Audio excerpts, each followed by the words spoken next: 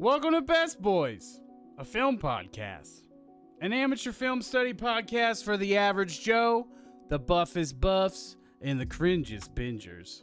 I'm your host, JP, and I'm joined by my brother, professional Hollywood videographer, Corey with a story. How's everybody doing? Welcome back to another great spooktacular weekend. Yeah, it is the weekend of spooks. All Hallows Eve approaches. Devil's Night is a thing. I don't know when this is gonna drop exactly, but all those things they happen around now, and that's why we're here with a themed episode for you all. Today we're going to be talking about George A. Romero's three of his Living Dead movies. Talking about Night of the Living Dead, followed by the sequel, Dawn of the Dead, followed by the sequel, Day of, you guessed it, the Dead. Okay, all right, it's easy there. But yeah, don't want to crank it up too much already. I don't think they can handle that. It'd be too spooky for him. Yes, or something like that. So we got a couple movies. This is our first triple episode, isn't it? Mm-hmm. I think so. I think we briefly talked about Space Jam on a previous one as just a little side thing at the end, but no, I don't think that does not count. That is not. Yeah, this is our first full Monty triple. Full Monsty. Yeah, so this is the infamous zombie trilogy directed by George A. Romero, and I wanted to talk about, I think makes the most sense to talk about him at first. So we are from Pittsburgh, Pennsylvania, and George Romero is heavily affiliated with the area. A lot of people consider him a representative, and the original Night of the Living Dead and Dawn of the Dead specifically take place in the Pittsburgh area, both of which were shot in the Pittsburgh area. And it's super interesting. And watching these movies, particularly the first two, it was just like, wow, this is totally where I live. This is definitely where I'm from. Mm-hmm. And you can see it, in the landscapes and the roads, and then obviously with the mall, Monroeville Mall. I literally live 5 minutes from Monroeville Mall. It is super, super wild. It's super cool, and it's just neat to know that this much of cinema history has ties to the area, and the budgets of it's just between the budgets of the movies and the locations, it just makes you feel like you could make a movie. Anyone can make a movie. That's what this. For sure. That is what these make me feel like. It's not even just make a movie, but you can make a movie at a high level with nothing, or very little. Because I would not say nothing. There's a lot of people involved in all these, and you can see that it's like the people and the all the people that believe in the projects, like putting it together. You got this vibe in our John Waters episode with learning about how Pink Flamingos and his early films were made, and this kind of gives me a similar vibe. Baltimore and Pittsburgh too. The accents come out. There's a couple Pittsburgh accents, not so much in the first one, but I heard some in Dawn of the Dead that were really funny. So before we will start in order, obviously, with the night, then the dawn, and then the day. But is there any? So what kind of history do you have with the films and zombies and whatnot? And George. So my one of my friends growing up lived across the street from us. We went on a huge horror kick when we were in like elementary and middle school. When we'd go to the local Hollywood Video, if you know what that is. Walk there, 45-minute walk each way, and then just binge whatever we could got and just watch it on repeat. And this was like one of those the first Night of the Living Dead where it was like, yeah, it was old, and as a kid, watching old movies isn't always the best, but it just like triggered the whole zombie craze for us, at least, and honest, and for everybody. And this is the first Night of the Living Dead is the blueprint essentially for how to make a proper zombie movie. Horror, I would say indie horror blueprint even more so. Yeah. Really think about I mean, I want to talk about that when we get to it, but this Night of the Living Dead in particular is a really indie horror blueprint that you can follow to this day. And I think I think people do in some of these really low budget like not A24 like kind of films. They could easily, I think of a film like Green Room or even like Lamb. As much as it's more abstract, the scope and but the creep factor I think owes a lot to movies like this. And obviously there's Hitchcock and we're not experts in early horror or anything, but this makes me want to get deeper into it because of how well these films are made, but yet still showing like a rawness and I wouldn't say amateur, but maybe less polished. Yeah, raw I think is the best word to use, because that doesn't necessarily mean it's bad. It's just not refined. Yeah, and with the especially with the Night of the Living Dead, made in 1968, yeah, and still being in black and white and being all that they could really get to shoot on and whatever they could get to make it, really just goes to show that it's just how you use the tools. And less is more is a great rule for a lot of things. I mean, this movie takes place in essentially one location for the bulk of it, and it's all you need to make. It's go out and shoot has never been more real if you think about it with how easy it is with cameras and equipment and everything now. And these guys were doing it back on film in the '60s. So he's from. So I guess he's associated with the Pittsburgh area because he went to CMU, Carnegie Mellon University, and he apparently after college did a lot of commercial work, and doing commercials and short films. I have here that one of his early commercial films was a segment for Mr. Rogers, and if you're not familiar with Mr. Rogers, he's another Pittsburgh legend. As well, and so apparently, coming out of that, they formed a production company and then go to work and doing Night of the Living Dead, and that was the first one, and it was a huge cult classic. One of the early midnight films, or I think that's what those called. Those like cult films that they play. Yeah, I think I know what you're talking about. Well, I think in watching the John Waters stuff, they talked about them a lot. Yeah, underground. Yeah, so it's like one of that. It's like that, and Pink Flamingos is a part of that. Probably for John Waters films are part of that for different reasons. But it's just it's so simple and so effective. And I guess that we can just jump right into the first one. Then from here, I don't really have much else to mention. Yeah, go for it. So I watched this on HBO Max, and the remaster of this movie was fantastic. This looked like I was watching some HD homage, or like a Wes Anderson thing, or like or even like The Lighthouse. Where they try to purposely make it look old, but it's still HD and you can still see everything. It's black and white, but yeah, this remaster is fantastic. You can see everything so good.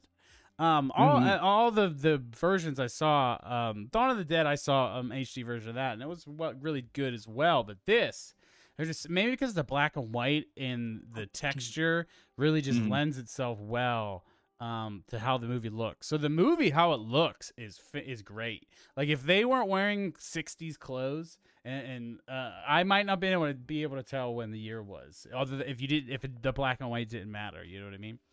Yeah, they really made this. And I'm probably not aware of it at the time, but they made it timeless, and just kind of like the way the locations that are used are still, if living in the Pittsburgh area, that looks just like that. Nothing's changed. I've seen cemeteries that look like that. A little house out in the sticks that look like that. But the way that it was lit with the heavy contrast, I was gonna say the HBO Max remaster or whatever rescan they did for it. It's probably not for HBO Max, but yeah, you know. What I mean. Yeah, but it looks great, especially because of how contrasty this is. I feel like if you had a lower res or worse quality version, it would probably date it a little bit more. But you can still see everything in the shadows and everything is great, especially for when you're working on a shoestring budget, and it's just like when you're shooting black and white, it's very much you can throw light because there's no color that you have to worry about, or like daylight or tungsten or anything, so it's just just paint the light in there, and this just looks so good, especially once they get into the house where you have all the almost like pseudo noir look to it. When you get yeah. especially when they have them like going up the step. The one that stuck out to me was whenever Barbara was walking up the steps when she was seeing the dead body on the ground for the first time, and you've just got these like shafts of light hitting the wall, but everything on the upstairs is just fallen to complete black. And then as she's it's like the unknown of the upstairs. Yeah. I think it's super interesting choices aesthetically you can make with black and white that you do not have with color. In particular, and I was reading about the production. So for blood, they would use, for the blood scene in particular, when there was blood dripping from the body upstairs, they used chocolate pudding. Yep. Because it didn't matter. It didn't matter. It all showed up the same on black and white, and that stuff like that is it's honestly like the constraints. Then constraints breed creativity, and this is a thing that a lot of artists will say, that there's for some reason that's why so much good art comes out of new poor independent artists sometimes, is because they're forced to make something great with the little tools that they have. It's a punk ethos, expressing yourself beyond even your own capabilities, your own talents. Like you have a voice that transcends that, and I think that's what always appeals to me about more minimalist work. And in film, I think it can be hard to pull it off for a regular audience, because a lot of people go to a movie to see spectacle, to see action, to see something entertaining. So if you're too minimal, it is a boring movie, and I think that this is not a boring movie. This is a very engaging film. All three of these are very engaging, and it's just amazing to me for how the age of it, and the all the subject matter in terms of the metaphors for race in the first two movies.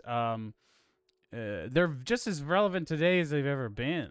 And I don't know, like if you really saw the staying power of all this, even beyond the zombies, but so many, and I'm going to pass it back to you, but so many of these narrative choices and character tropes, it's just like we're seeing how many tropes for the first time.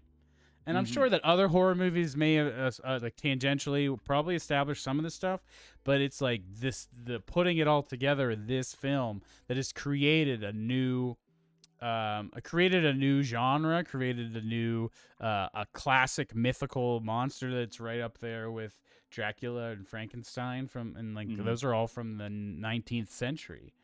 I don't know, something to chew on there. But what do you think about all that? The history of it and how it holds up, despite any of that. As far as holding up, like storytelling wise and all that, it is great. I mean, you've seen this same story told time and time again, but this is the original of it, and it's better. Yeah, it wasn't like that. So I'm sorry, I'm jumping right back on, but I remembered something I wanted to say. We've seen these things so many times, but it's not lame or boring. Sometimes I feel like when I've seen a trope established and I go back to the original thing and I'm like, well, I've seen this so many times, so it doesn't really have an impact on me, but this still has a weight. Sorry, back to you. Oh, good. But yeah, in the with the casting specifically, you bringing up like racial tones in the movie and the movies and such. This was a very big deal at the time for casting a black man as the lead role, which at the time I remember we learned about this in my film studies class in college, and it was like, I don't want to use the word groundbreaking because I don't know if there were films before it, but at least the way it was taught to us was that this was like a huge deal at the time because of the casting, because you hardly got to see it as often, especially in something as like low budget or whatever. It would be considered taking a risk, quote unquote. I looked into it, and he was not the first African American lead in a movie, but he Yeah, I was, figured that much. but he is the first African American lead in a horror film. So and that is super significant. Can you consider that horror and sci-fi are one of the more widely consumed genres? Dwayne Jones is the actor who plays Ben, the character Ben. Boy, it's a great performance. Oh yeah, he's the entire movie. He's the best actor in the movie as well. And Yeah. not to belittle Barbara, she's just catatonic for half the film. Yeah. That we'll get to in a second. But right alone, just the casting itself. But then with him in that role, it then changes the context of a lot of these scenarios. If Ben was white, arguing with this middle-aged white man who wants everyone to be in the base over control of the group, the power struggle of the group, it has completely different undertones when it's a black man, a young black man and a middle-aged white man. And he's trying to talk down to him and tell him what to do, and he's like, "No, I'm fucking in charge here." It's just completely different context with that casting. And I read that George Romero he casted him because he auditioned the best. Yeah. But so I don't think there's anything really written explicitly. I don't think there's any racial shits, like any racial slurs said. The other two movies have racial slurs. This one does too. Towards the end of the movie, there's the N-word in it. I think it's whenever the bald the guy cops and say stuff it. are. Yeah, I think it was either the bald guy or it was whenever the cops were. It wasn't. I don't think the placed on cops ground. said it. No, because I think that would have been on the nose, and I would have noted that. Yeah, it but must they have been definitely the said it. bald 'Cause guy. I have it written down. The use of racial slurs. And every single one of those have it, but it's always just the most asshole person in the movie is the one that's saying it. It's Yeah, not, you know they what I mean? usually They get don't- killed. They Yeah. usually die. Whoever says a slur dies in these films. Yeah, it's the opposite of the horror trope where if you have sex you die. This one you just have to be a racist and you die. And this, like I said, this movie is raw. Some of the supporting actors are not great, and all the films. But this one is honestly the least camp of the three. For sure. Which is interesting that he got more, and I think it's probably a style of the 70s and 80s versus now, where maybe things are a bit more straight with a horror film, But I think that's super interesting because I think that's what makes this one age so well is the lack of camp. Camp dates things. Like if it's if it's not associated to like a specific style, it doesn't it ties it to 80s and cheesy shit, and like I like camp, and camp movies are work, and I like all three of these movies, so it's not like but there's something about the gravity of when everyone's treating things playing things straight and how they actually would be versus acting like cartoon characters or something like that. Which I have explicit reason why I use that phrase for later. So yeah, what do you think about that? Like how the camp, the lack of camp, how it's played more straight, I think it makes it age. Yeah, I 100%, and I think a lot of that camp is more a product of the 80s when you have like when you've got the Freddy Krueger movies and then the latter Jason or Friday the 13th movies, where there's Halloween like was 1980, but there was no camp in that. I'm just trying to think of like how camp gets incorporated. It's something that has come on throughout the 80s, I feel like, because then you have 70s too, though. Well, I meant, like, if you go to the Nightmare on Elm Street movies, if you look at the earlier ones, Freddy Krueger is a lot less camp, but as he gets older, it just becomes more part of the genre. But and I feel think like that's just... I get what you're saying, and that's definitely a thing. But I think with the Freddy Krueger films, it's like we've exhausted what makes these films good, so now we need to make them. We needed to make them more ridiculous schlock. It's like schlock, and I think the Jason films are like that. But Halloween 1 and 2, or Halloween is not like that, and then slowly becomes one as well because it's like the money, it's Wasn't the first Halloween in the 70s? It's like 1980 or 79 or 8. It's right around the turn of the decade. I just looked into it recently because of the new one. But Evil Dies Tonight. 1978. But yeah, I knew it was right around there. But but there's camp even in the Dawn of the Dead. So I don't think that like camp is in the 70s too. I think of like isn't the early trauma films the late 70s? Those are as camp as it gets. Those are super camp. That's like all camp. Because if you look at, and this is kind of an aside, comedy is super camp in the 70s. Comedy is like all camp in the 70s. Yeah, it's like straight slapstick for a while there. But what I was gonna say was, if you look at like, because this would have been the Silver Age of comics, where everything got a lot more like, more. You couldn't have vampires and you couldn't do certain things, and everyone had to be like, no one could die and all that stuff. And I wonder if it just became a product of just what became more censored and what became more popular, and then it became more of whatever, because horror movies in general, and tying into like in this area, this is when comics were also like dialing back in the 70s with what they were doing and not doing with like the comic book code stuff. So I wonder if it was just like an era. Silver Age is way before this. Silver Age is way before this. I thought that was 60s, 70s. Bronze Age is 70 to 84. Oh, okay, never mind. But no, you're right. And like I was going to bring this up as well, because these three films get increasingly gory, and the effects are better. That's part of it. But I think also it's because of attitudes towards gore and nudity. There's nudity in all of them, but I think the attitudes changed over time since the 60s and 50s and 40s, and it was like an erosion of some of that censorship. And by the time you get to the 80s, you can blow people's heads off and show their guts get ripped apart, and it's not a big deal. That's what I did think about these. But honestly, there's something about the subtlety. Obviously, the effects, I would love the effects of the later films in the first film, but this being like it's the restriction, it's the constraint of not being able to show people getting torn apart and whatever, and you have to like make it work. I feel like things are always creepier in your imagination than they are in like reality when it comes to this stuff. So like, and that's a tenet of horror. Like that's a Lovecraft tenet. Yeah. You're the unspeakable, the undescribable. It's so scary you can't even describe it. And that your imagination will always concoct something more scary. But I think this original, it establishes a lot of the basic things: the survival. We're surviving. We're trying to hold up in this house. We're trying to hold up in a place. And the first one's just a small group of people, and that's all it is. It's just like, how do these people, they're trapped here, how do they make it through?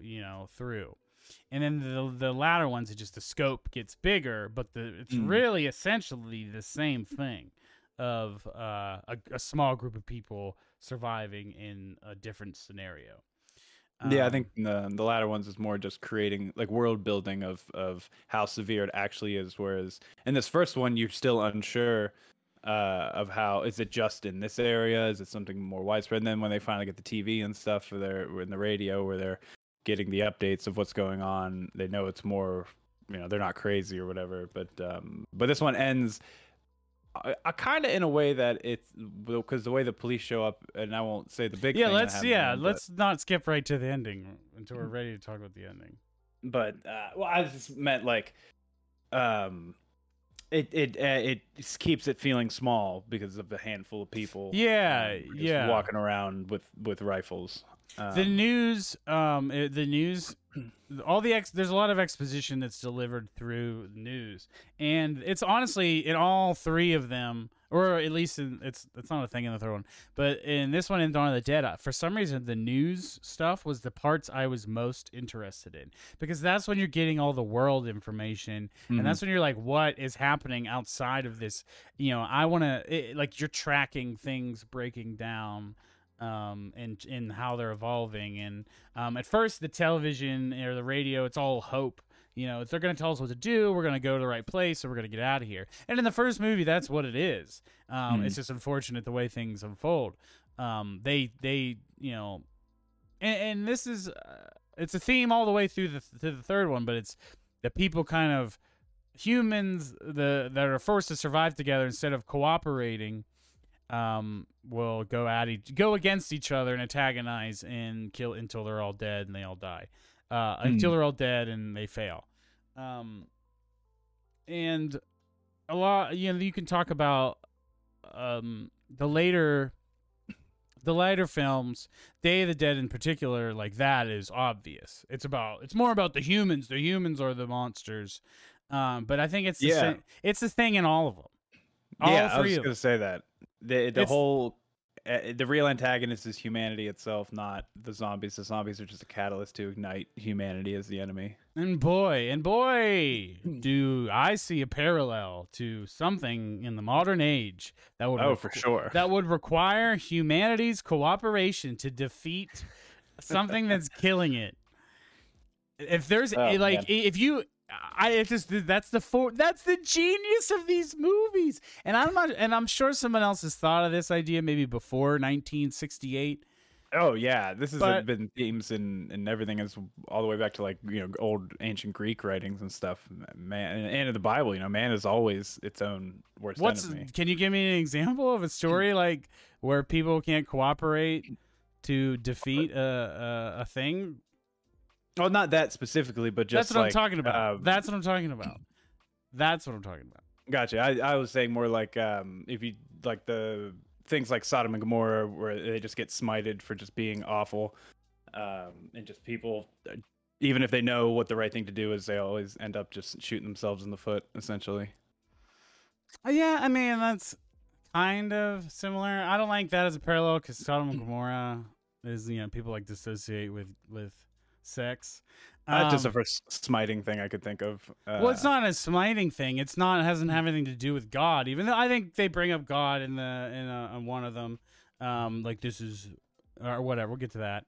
But I think it's like more so that like it's nature. It's a force of nature. It's something that's happening. It's a disease. I think the disease parallel is the easiest one to see. That if if all you have to do is get vaccinated and wear a mask. Oh, they're even talking about working on vaccines and some of these things. And it's like, all you got to do is do this and it'll go away.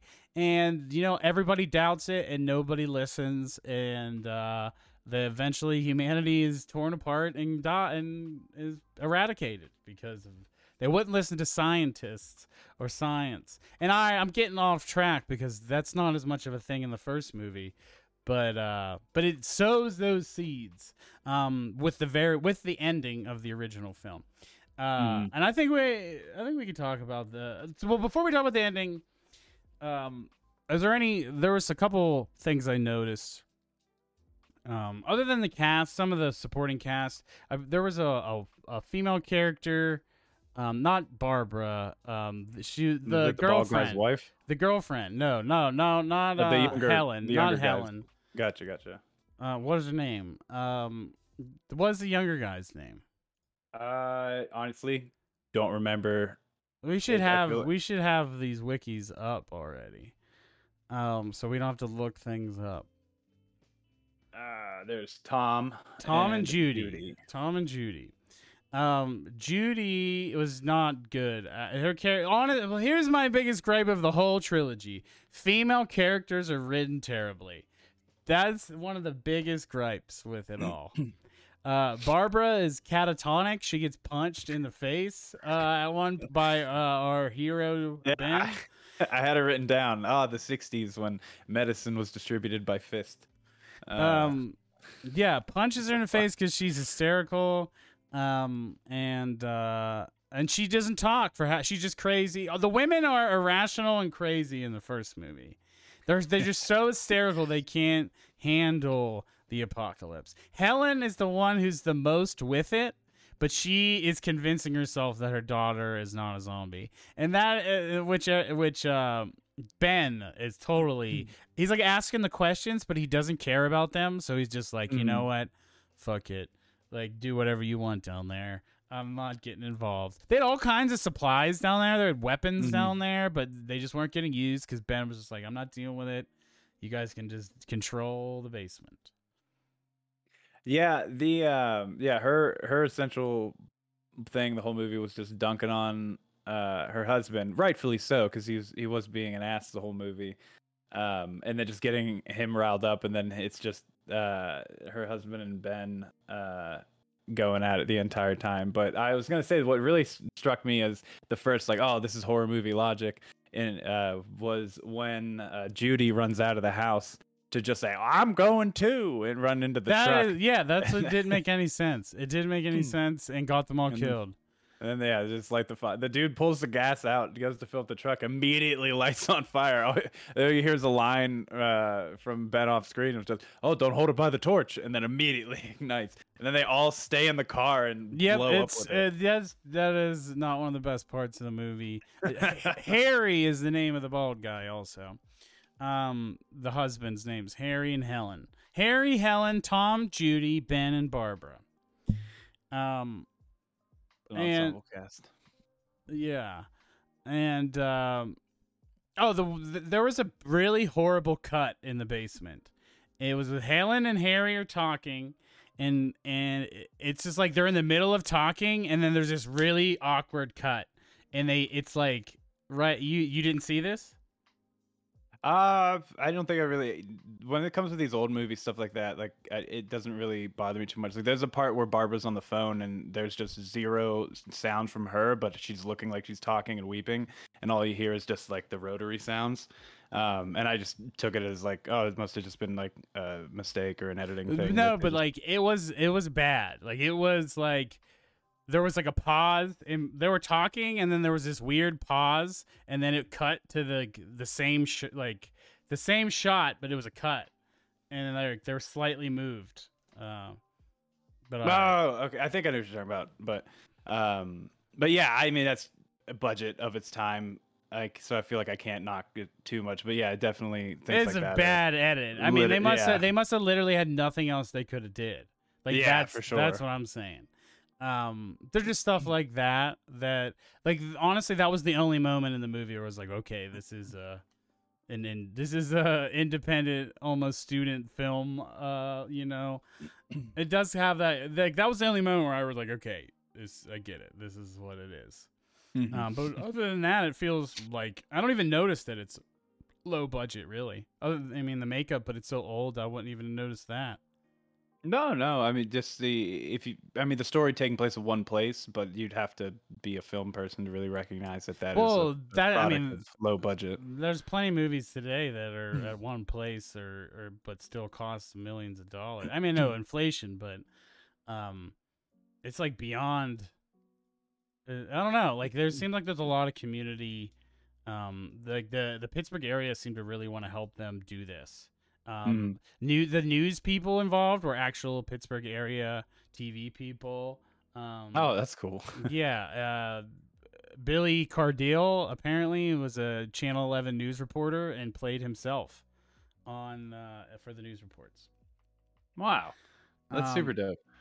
What I was going to say was about the and this is kind of the first step of kind of I want to talk about George A. Romero's style of shooting these is and I think it's very great, but I think it's part of the detriment of the second film is just how he handles pacing and time with the action sequences. Because I feel like it not holds, meaning like one take held a while, but you go through every little intricate thing. He lets them wrestle for a very long time, and this movie being only 90 minutes, you don't really notice it. It doesn't matter in this one. Yeah. But you just see this is where it starts on how he shoots his action and how he shoots his. Well, we're gonna talk about how he shoots in Dawn of the Dead because that's the best place to talk about his style. Because it is the most indulgent of the three in terms of how it is shot, not in like lighting or budget, but in terms of how apparently. All right, we'll get to it, but let's talk about the ending.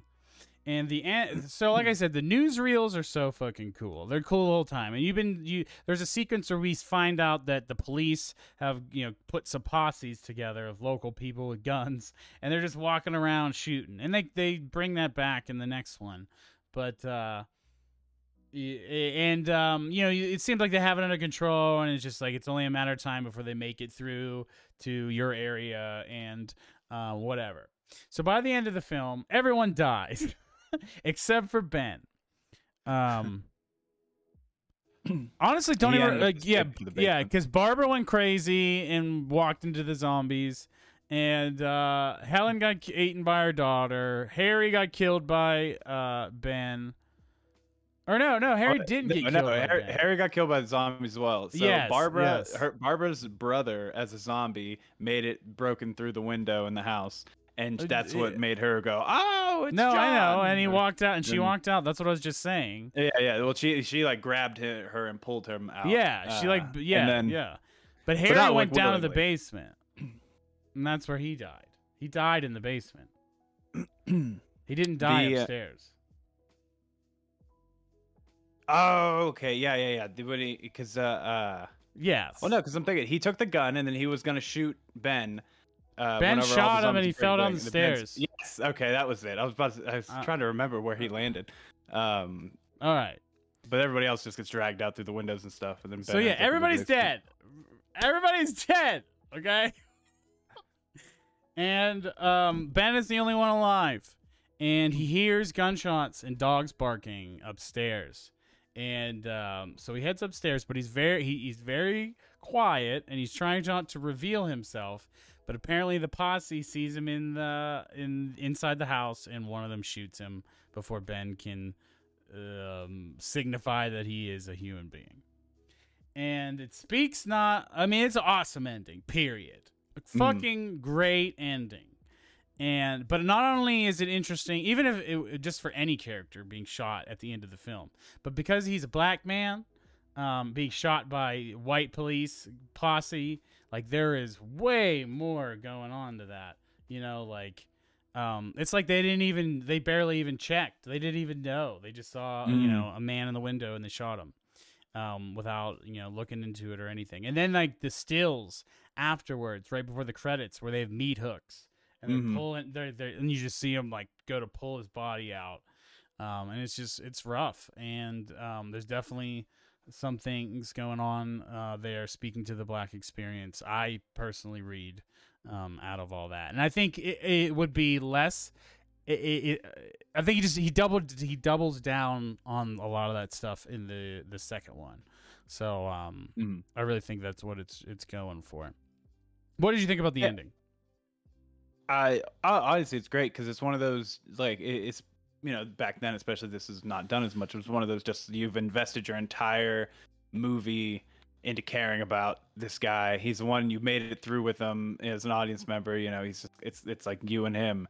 And then only to just be cut down by the one thing that's supposed to help him. And, it's not, and the fact that it's not even a zombie or anything, but it is people. It just goes, I feel like that just plays on so many levels of what it's trying to say. But also at the same time, it's I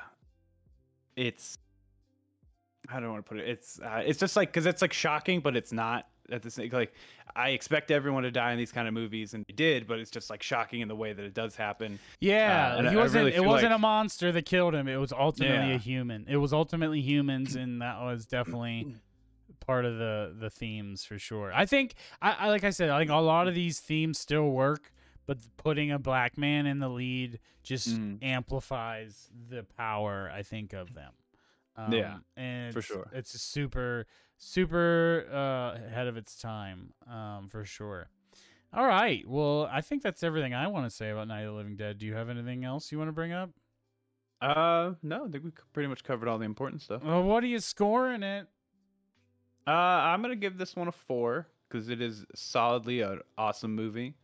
It has its flaws and everything, but for pioneering the zombie subgenre of horror and just kind of pioneering into horror as in itself, I think a 4 is definitely. I don't know. I could honestly, it's almost perfect. But like we talked about the rawness and the production and some elements. I think it just bumps it down to I guess it's the smallness of it.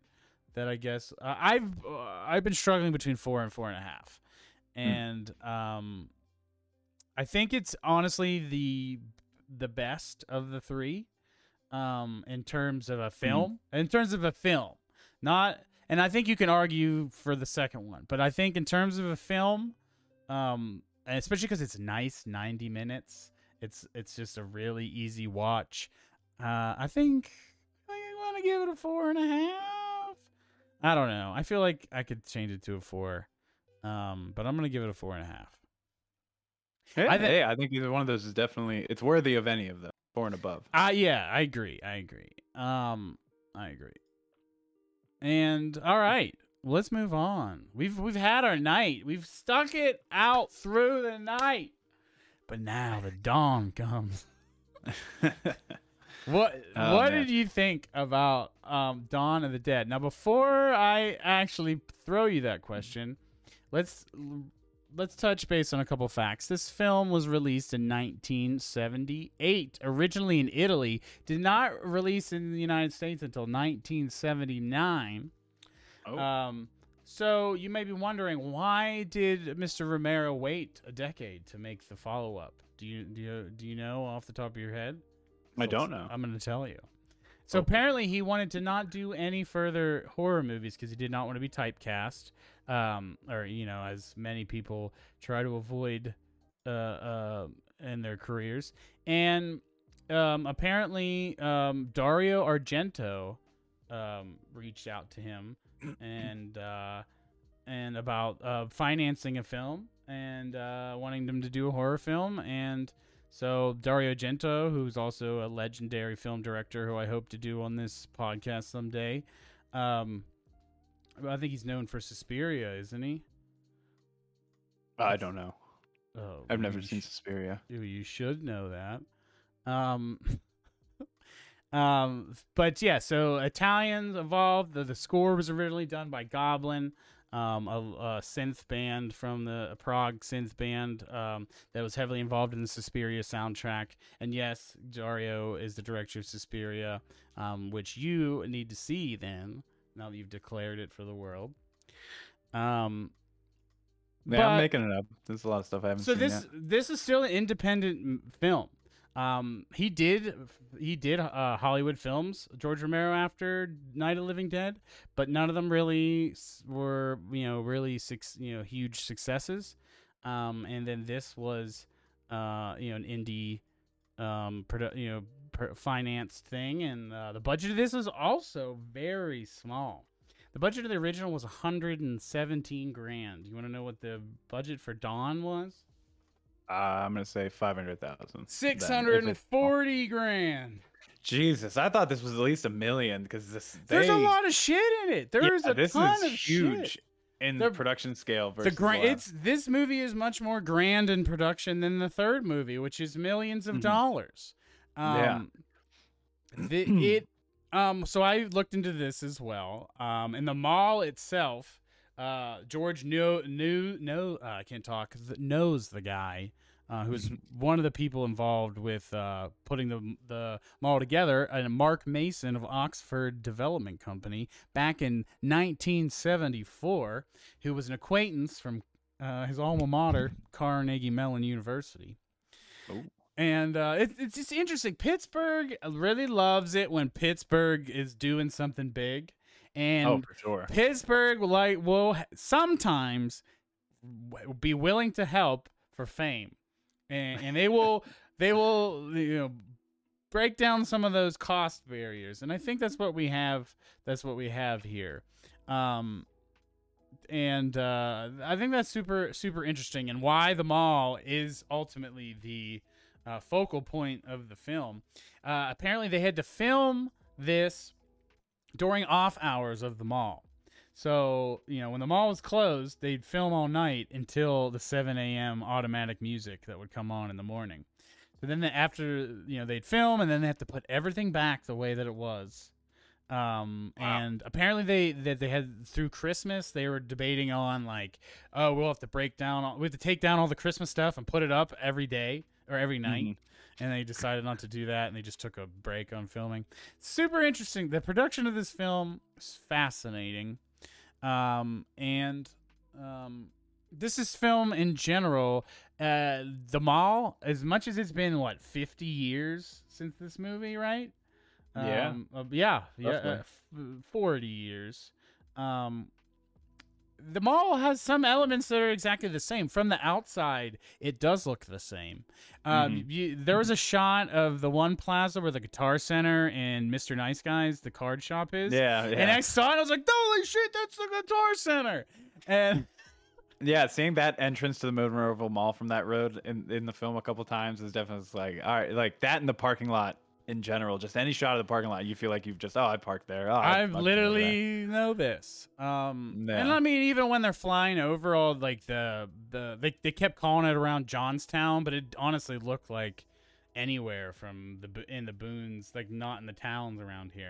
I love that they refer to the people of Johnstown as Hicks. I thought that was funny. Yeah, well, if you're from Philadelphia, you know. Yeah. But yeah, so I guess we can go into the movie. I just wanted to give a quick production facts, but the beginning of this film is my favorite part of the movie. It's a little rough. It's honestly one of the more rough parts of the movie, but it's so interesting to see how society's progressing, and like we get it from the news, and then we get it from the police, and then we kind of move on from there, and then we're getting the helicopter observing the people in the sticks, quote unquote, and it's super fascinating to watch society breaking down. Like I said, in the last movie, the news things were some of my favorite, and the news things in this one made me like uncomfortable. The whole beginning sequence made me on edge. Like I was anxious through the beginning, just thinking about society turning on each other, and you know, every man and woman for themselves, and just see that it's very. I feel like there's very few zombie movies or post-apocalyptic movies that really dwell on the transition from normal to apocalypse. Like, you know, like they might do it briefly and you see a bunch of running and it's some frantic action escape scenes and then things calm down, but we kind of saw it slowly happening, and I just thought that was so interesting. Like I could watch a whole movie of this. Yeah, the whole opening of this movie perfectly captures like the chaos that would ensue as like things were slowly breaking down. Because you've got like it's like a talk show type of thing. It seems like, and then you've got a doctor on there who's essentially telling these are the things we need to do if we want to survive. And everyone's freaking out. Like they don't want to listen. All the crew of the like working in there are just not giving a fuck about their job and just screaming at this guy. And then you've got our characters. She shuts off Fran. Fran, who looks like Dee from It's Always Sunny, to me at least. Then you have her just shutting down the feed, and then her man is just like, there's a chopper on the roof, and everybody's just seems to be like, all right, it's fucking, everyone's gonna run, but no one really has a plan. And the sense of chaos is just so well. There's just nonstop people talking over each other for the first like 15 minutes of the movie, and I love it. It really just, you feel the scale since the first one right from the get-go, you know. And then it's when a lot of it, when you start feeling that style, like this is definitely a very long movie, but man, does it have, I know you and I like to talk about style, but this has style to me that I really like. There's a lot of different things in this that I really like, and the way it was shot, and it was cut and stuff. Sorry. I was just gonna say, so George Romero is not what anyone would call a fancy film director. You know, there's not gonna be complex camera work or lighting or any of that really. The lighting in this film is all fluorescent, like heavily lit stuff. Like it's pretty simple camera work, but what his style is with this film in particular is very improvisational. And I saw some things that were referencing, like in the 70s there were so many filmmakers and all they would do is just shoot as much as possible, and then they go to the editing room and they edit a film out of that. And that's apparently what George Romero's style is that he would just shoot a million directions, like a million angles of the same thing, and just get a ton of film, footage, and then edit that down into a more coherent narrative. So I think that's what you're seeing with the particularly once the bikers come in to the film, you really see that. All the action with the bikers, it's all cut. It's all from a bunch of different angles. It's like it's not that it's not cohesive. It just it feels chaotic, and it has a different film feel than like a scripted, choreographed, shot action sequence. You know, from specific plan. Everything's planned to be that way. It reminded me of Pink Flamingos. Yeah, definitely. I mean that just because the biker stuff is so chaotic, and I feel the way having that shooting style definitely sells that chaos for me. And what I was gonna say was the big part of the style which I like on this, and while it's a little more gratuitous on this movie specifically, is the pacing of this being how he makes things longer and such. It definitely feels like a real passage of time. It feels real time, even though it's not, obviously. Like the whole sequence from the TV station in the beginning up to the helicopter, like flying over Johnstown, it felt to me just like it had obviously didn't take this long. There were time skips, but it just felt like this all was happening in real time, and you were just like with them on the edge of just like where are they going, what's going to happen, and everything. And then when things slow down, he lets it slow down, but he also keeps, there's a lot of B-roll and a lot of just side things happening in the slowdown in like the second act of this movie, but it also adds to the monotony of just kind of being trapped in one spot and not being able to really do much, and then also just trying to find time. Like I love the scene where Fran and Flyboy, Stephen Andrews, they have like their own little bedroom with a little lamp and books that are bookmarked and everything, and it's just kind of like it looks like a hotel room, or it looks like a bedroom. Yeah. By the end of the film, their little hideout is fully furnished and it looks like an apartment. Yeah. I thought that was really cool. I wanted to talk a little bit more about the intro, because I always associate with this mall being the majority of the film, and it is the majority of the film, but they don't get there until about a half hour in. Because it's a long movie. The first 15 minutes is all the TV station and the police sequence, and then you have honestly that's probably the first 20 minutes, and then the next 10 is the flying, and then they have I guess actually it might even be longer than that, because then they have the scene at the private airfield where they all get attacked. But the scene introducing the cops breaking into that what seems like an apartment building, and you have Sergeant and Sergeant Racism just shooting everyone. So that's what I wanted to talk about. That's what I wanted to talk about. That's what I was just getting wild.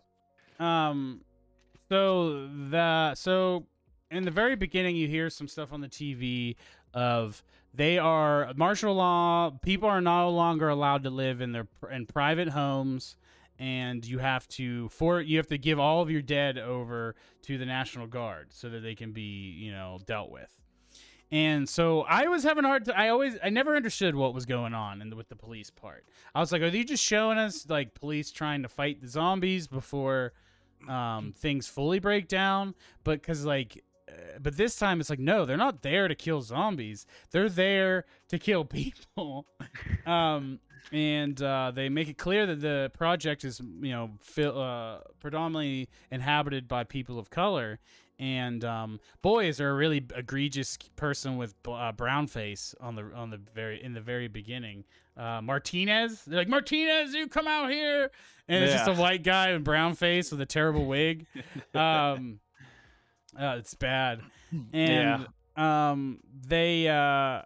So then they go and storm the building, and they're like getting people out of the apartment. But then there's apparently an officer named Wooly, and he just has a shotgun and a revolver, and he just breaking down doors and blowing people's heads off. And he establishes that he's racist beforehand. It's just like, whoa, like what is this guy doing? And they kill him and everything. And it's just, I guess, supposed to illustrate that the cops are starting to lose it. And some of them are getting crazy and killing people. One of the I wanted to ask you, there was the cop who killed himself in the beginning for no reason. He did not get bit. He just wrestled with a zombie, killed the zombie, laid there on the floor, and just like, you know what? I'm killing myself.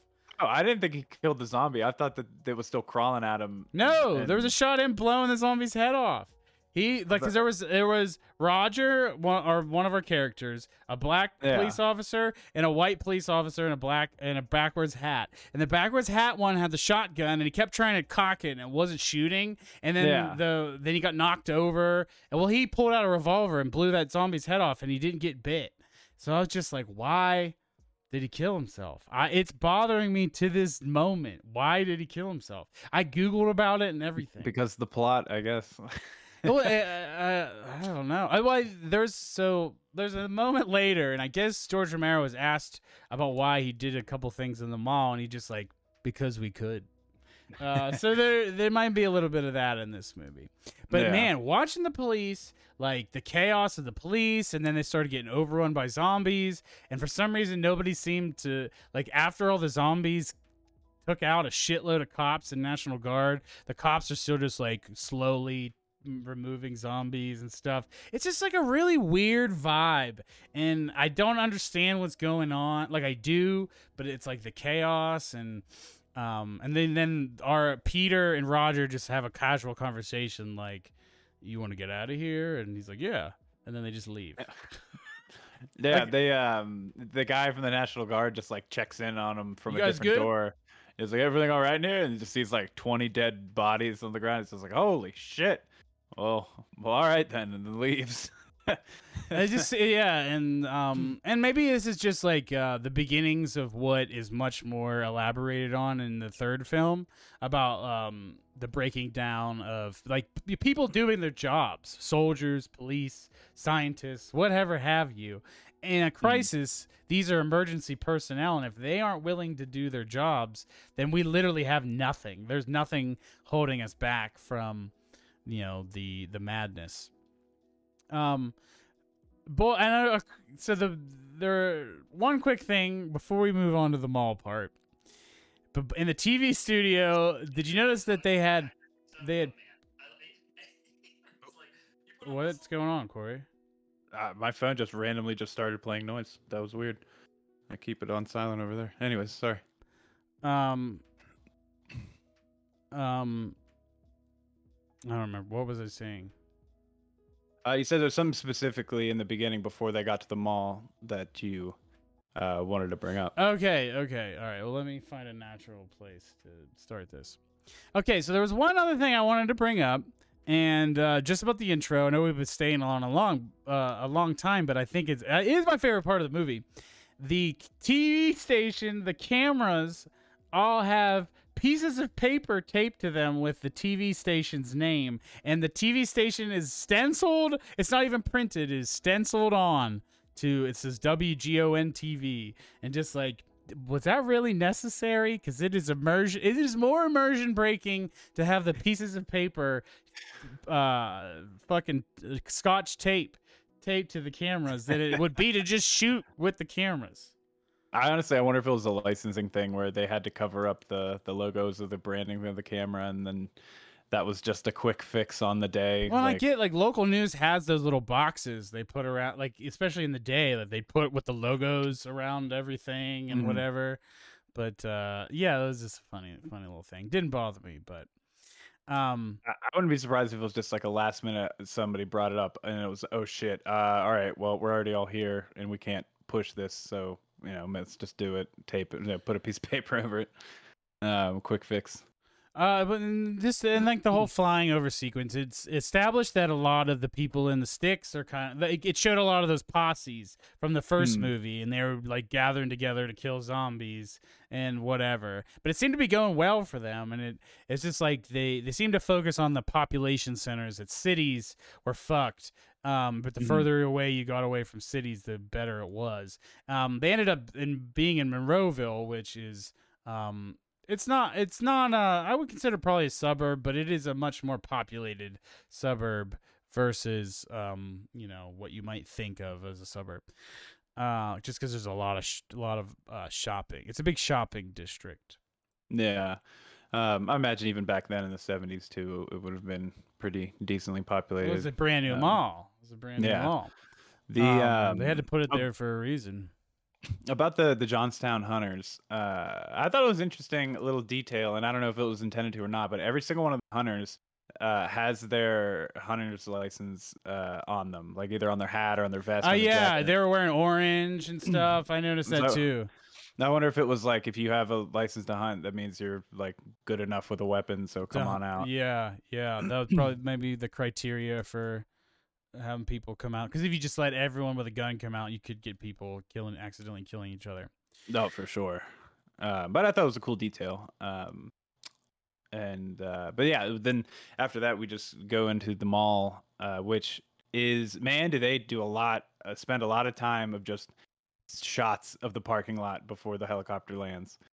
Well, it's like they're just showing all the zombie, like all the people like walking through the parking lots, and just like the big emptiness of it. The mall, it's pretty wild seeing the mall just because we know the mall, but once they get in, and it's pretty crazy seeing that. But the mall itself, and just like how it's used, it's like the way they talk about how, like, oh, they this place was special to people, and they came back here after they died. Like, it's totally a commentary on capitalism and and how, like, we're zombies to consume and buy and purchase things, and the mall was an important place to us during our lives as a place where we could spend, as just a place to just spend money. So it's like consuming in the living is with money, and then consuming beyond is just flesh. Oh, and even the intro with the projects, those police were trying to evacuate people from that building against their wills, essentially gentrification. That's what it is people being people from predominantly maybe as I say African American communities, lower class communities that are forced out by police or by construction or what have you. And there was definitely a parallel with that for sure. And then even with the people's customs, and like the dead, they still respect their dead and stuff like that. It's just real interesting to think about. Like, oh, why aren't these people just listening? Why aren't they just following and doing what they're supposed to do? And there's like some compassion for that perspective as well. I thought it was super interesting. It's like, as much as raw these movies are, and at their base, gore and murder, there's just so much political and social commentary in all three of them. Yeah, I feel like George Romero is very good at subtext.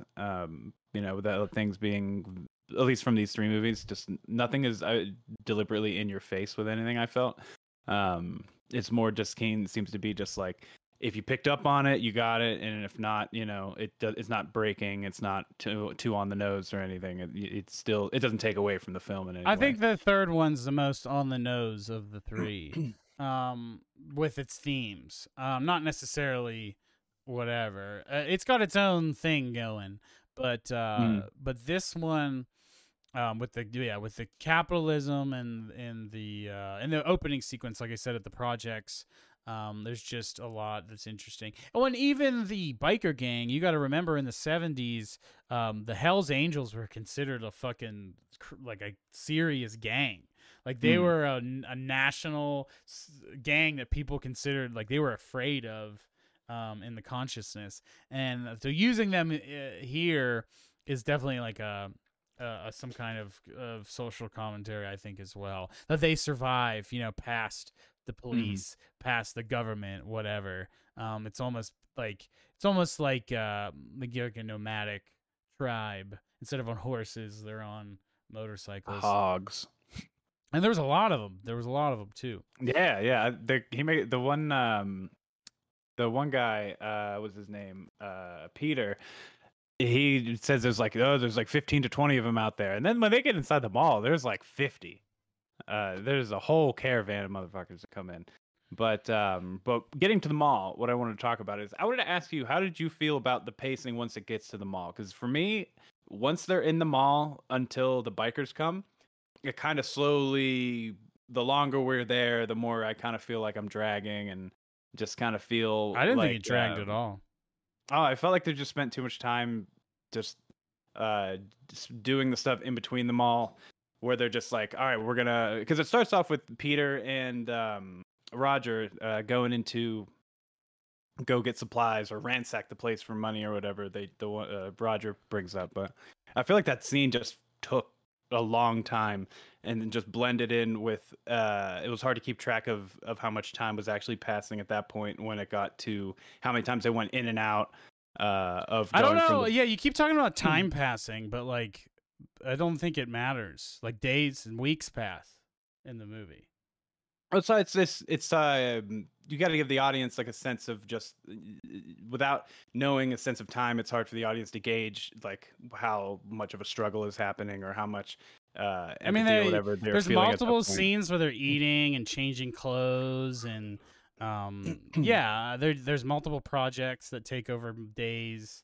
Like definitely, it seems to be like days pass. It's night and day. Like there's day and night cycles.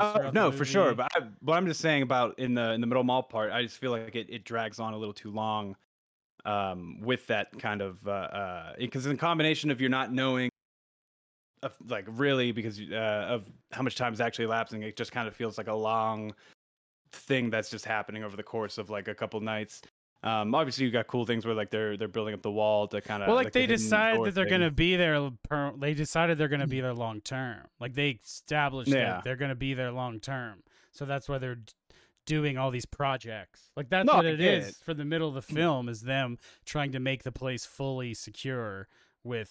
You know, they're putting the trucks in front of the things, and then they have to kill all the zombies inside of the place. And then after they do that, they get to finally enjoy them all. So we have the sequences of them, using the different stores and the haircut, and they have a dinner and everything. And like it progresses. And then obviously Roger is dying halfway through, because he gets bit during the trucks thing. I just like.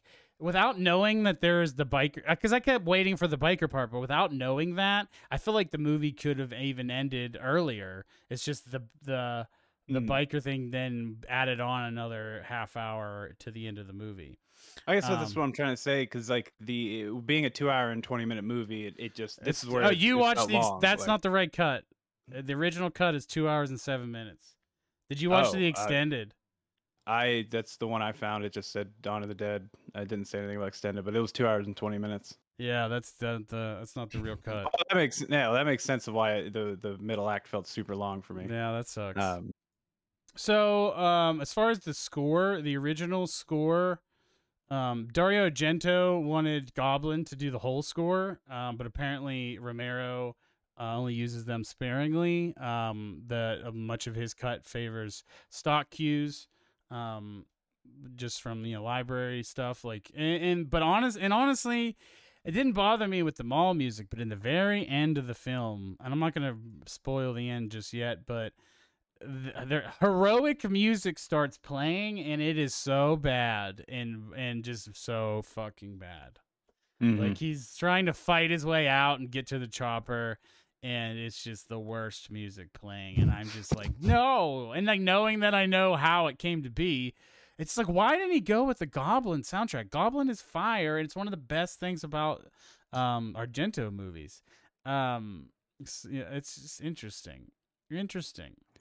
There's a lot of music things in this one and the next one that I like. I score this one, the mall music kind of, which I imagine it's supposed to be get on your nerves a little bit because that's what the characters are hearing 24/7. But outside of that, I very much like the noises and such for the instruments that are used with it, especially on the next one, which has the sample that's in the Gorillaz song. I was going to ask, so how did you feel about when Roger in the trucks, when they're moving all the trucks to block the entrances, and I had written down Roger's wild acting. Because he's just on one from the time he gets the blood sprayed on him, and then he's like secretly bitten. It's been it wasn't secretly bitten. It was everyone knew he was bit. And he started. It was already established a little earlier. It's like every time that they would interact with the zombies, he was getting like more and more. He was really confident in the beginning. If you remember when Steven is trying to shoot at a zombie, and he like smacks his gun out of the way multiple times, and then one shots them. And then once they get into the mall, they have the multiple, like the long sequence that you were referring to earlier about when they first get the supplies and establish secure the hideout and all that. And so like he was like increasingly getting more and more confident, and then he's like whooping and hollering, and then by that point it's like the first truck thing was successful, and he was like acting more reckless, and then he almost dies, and he just gets all like adrenalined up and starts acting even more reckless, and then it's to the point where Peter has to be like, yo, chill the fuck out or you're gonna get somebody killed, and then it happens anyways. So like I agree that it probably could have been handled a little bit with a little more nuance or a little more a bit more gradual, but I didn't have an issue with it. I thought it made sense considering the situation that they're all in, and he's just getting more and more like the adrenaline and the recklessness and the confidence from succeeding at murdering so many of these things. Yeah. I just felt like it was a little sprinkling into the camp for just like the over the topness when he first gets in there and he's yelling about how he forgot his bag and stuff. And I didn't think it was Peter has to campy. stop I think him. he was just. I don't think he was campy. I think he's just like emotional and fired up to do this because it's like a life threatening thing. And yeah, it just read a little over the top for me as far as the performance went, but. But I do enjoy that whole sequence though, whether it's all like the coordination and everything, and trying to get the trucks and everything up, and then you've got the Fran on the roof and everything is really cool. Just there's so many cool things that happen in this movie, in order that are just I just feel like they have these a good like peaks and valleys that can happen out of it. Once they get like their whole thing established before it like kind of settles down and they make their like apartment hideout and stuff until the bikers come in. But the bikers I don't know, what do you mean peaks and valleys? What you gotta elaborate there?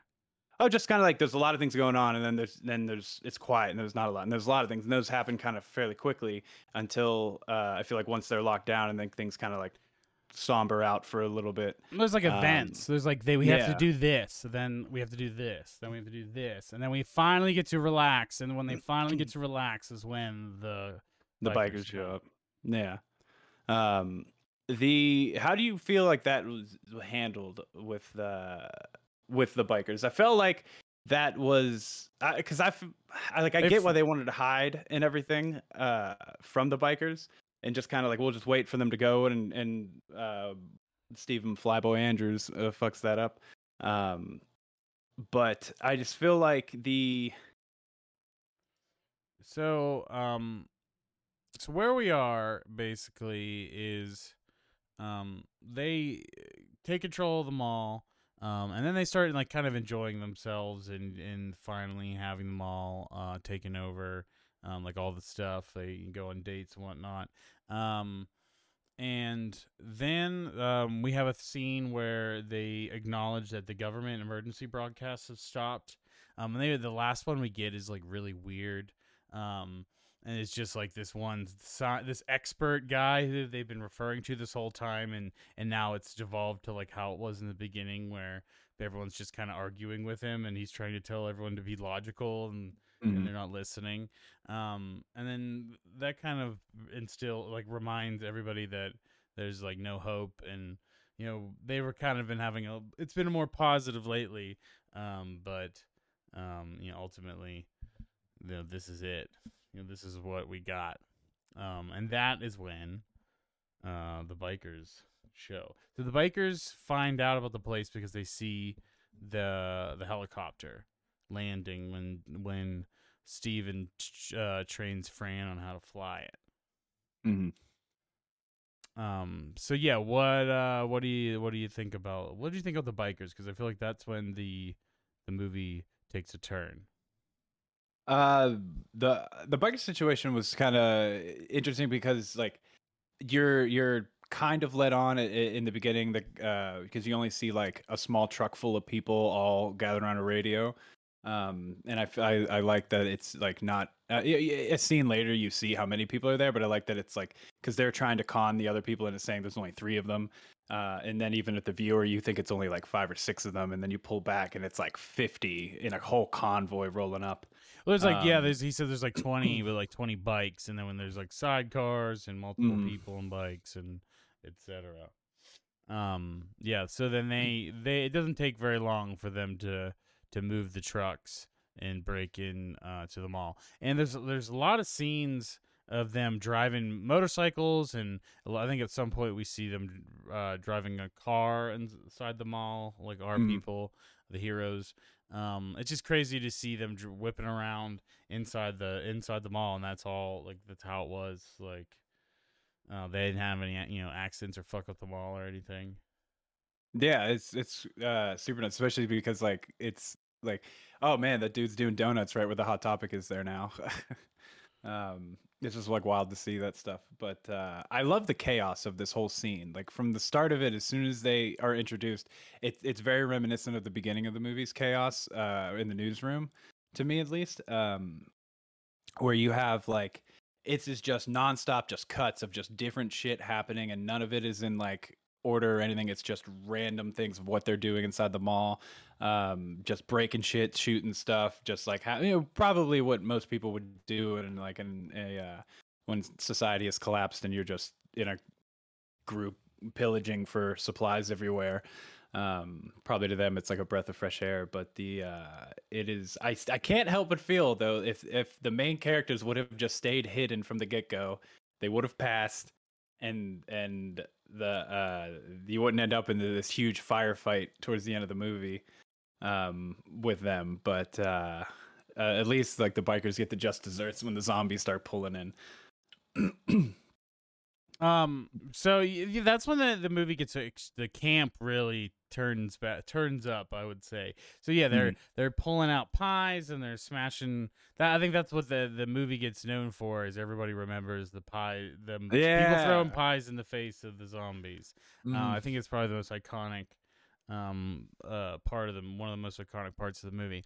And they're just like a bunch of gags, and like it's comedic, but then it kind of devolves into a shootout between the heroes and the bikers, because Steven just can't handle them taking our turf or whatever, and like Peter's just like, just let them do their thing. They're gonna loot, they're gonna take some stuff. They're gonna hide, they won't know where we are, and that'll be that. Like as long as they don't stay here, which they seem to be nomadic, like they're all they're riding around on bikes. So that was, I think, if they would have done that, I think they would have been fine. But how did you feel? I wanted to ask about how do you feel about the way all that part was shot, though, because that's what I would consider the most emblematic of the style, the improvisational style, just shooting a shitload of angles and stuff and just cutting it into something afterwards. Like that's what that definitely seems like. Oh, for sure. Like I was just about to say, when you brought up earlier in the movie, we were talking about his style of just shoot it and make a story in post, and this is that, as I was saying earlier, there's none of the shots go together, but it's all just in the same location. It's just random, but it's chaos, and between the cuts and and how much loud noises are going on, and there's all this yelling and motorcycle revving and guns and everything. It's just. I feel like it conveys like properly. Like if I was Peter or Steven or just hiding, watching, just like how much tension there would be, especially with all the sound design and everything happening. But I think it works. I definitely think it works for this scene, even with the little sprinkles of the camp. But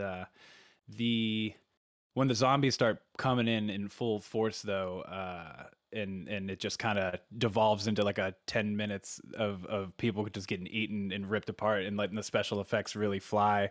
I was reading that a lot of the special effects stuff too was just kind of like it was the guy who did the special effects was like, hey, I can do this. And then the George Romero was like, all right, well then we'll make this scene around it so we can set up this special effect. Yeah, and, yeah. When Tom Savini is the lead That's his name. of the special effects. He's from Pittsburgh. He's kind of a local legend. He is the head. He plays the leader of the bikers. The guy with the mustache. I believe the character's name is Blade or Blades.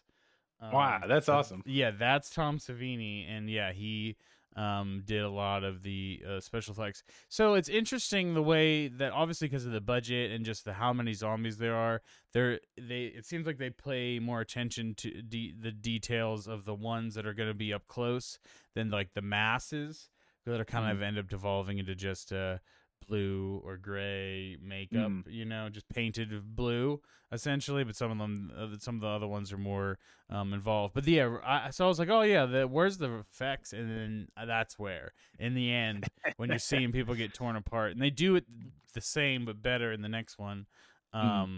But I was like, oh wow, they do this, and like you see somebody getting like ripped apart, their guts getting pulled out and whatnot, and there's all kind of extended sequences of that.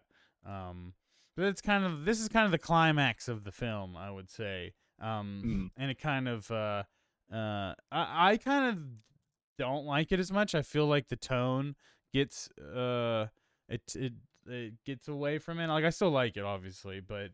My favorite parts of the movie, I think, are the beginning and the middle, more so than this part with the bikers. The ending is fine, but I want to talk about that because there's a planned ending that when they tried to shoot it, they ultimately decided not to go that way. But is there anything else you wanted to say about the bikers? I agree with you that tonally it does, especially having a little bit of the more camp stuff. It does kind of feel like the chaos feels like it's part of the same movie, but it almost kind of feels like a different movie at the same time in parts. Until Steven dies and then it goes to focus back more on Peter and Fran.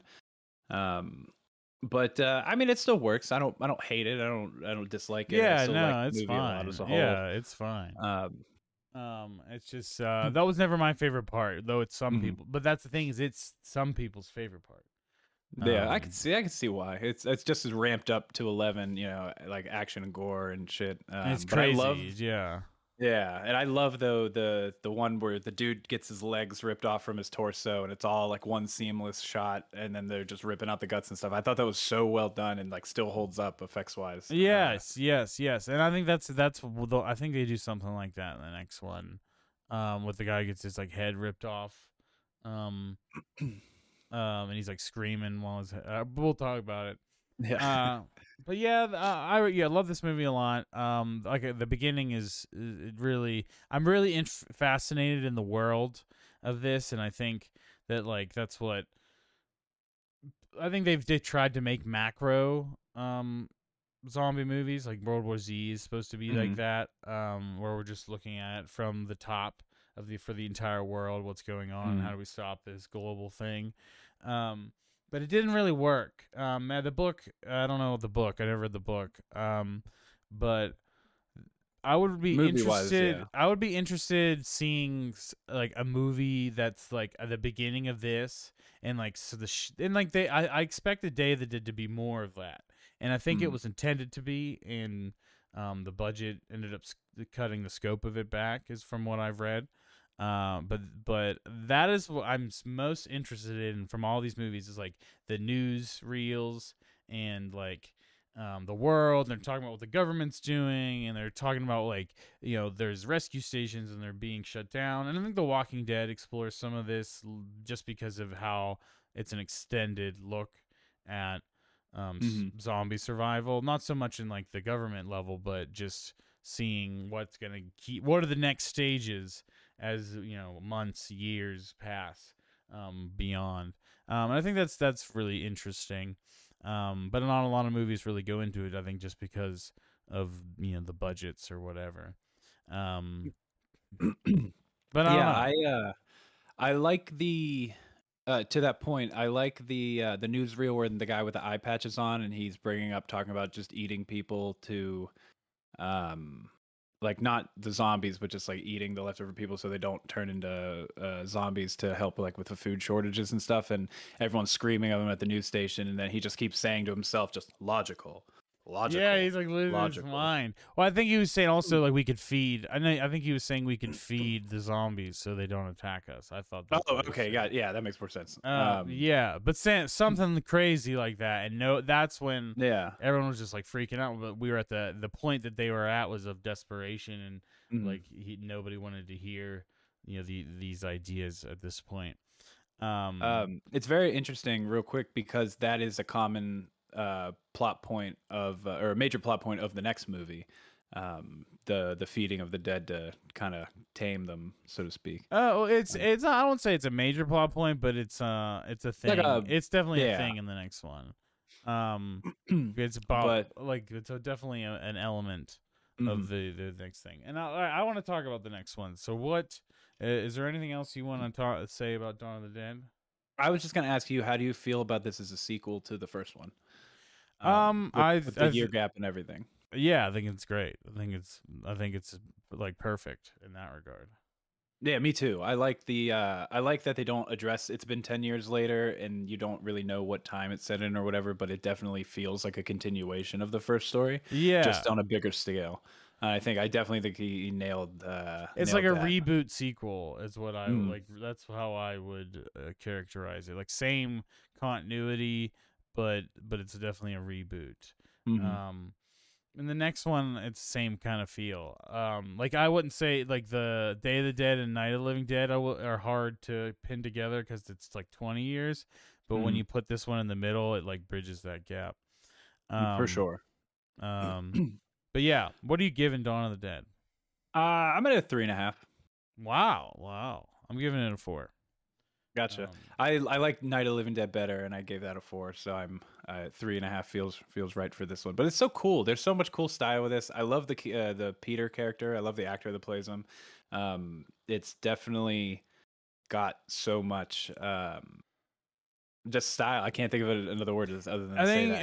I think it goes farther than Night of the Living Dead in a lot of Mm, ways, and I think Night of the Living Dead. Oh, I think I gave Night of the Living Dead 4.5. So, mm, that makes sense. But this is definitely great. I don't think this is a flaw like a flawed film really. mm, And yeah, I don't really have any critiques I could give about it. It's just it's yeah, I don't even know why I wouldn't give it anything perfect except for maybe the improvisational style mm, is not my cup of tea. I think in this, well, not the whole mm, thing, but that's like I said, the biker sequence, the heavy action mm. sequences.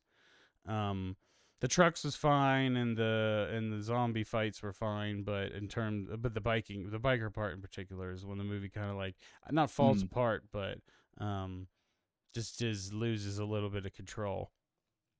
Yeah, I'd agree with that. But all right. Let's move on to Day of the Dead. We made it through the dawn. The sun is up at high noon. These Um, movies take place all within 12 hours of the last one, of each one. they don't, but I know. so Day of the Dead is 1985, so not quite 10 years later. But pretty much, solidly in the next decade. And this movie is different in it's I would say smaller and bigger in scope at the same time. Like we're Mm, dealing with national shit or global to national to global, shit. Like this is government and scientists and military, but there's not much left.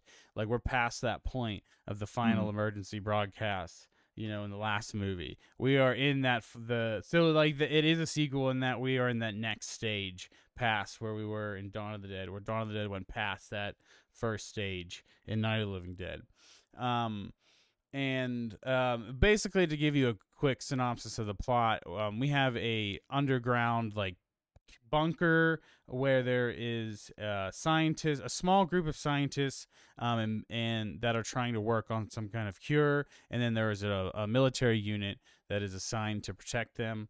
And where we are is the military is now trying to start to take over the operation now that it seems like there is no really hope for survival. As hope dwindles, the military begins to take over.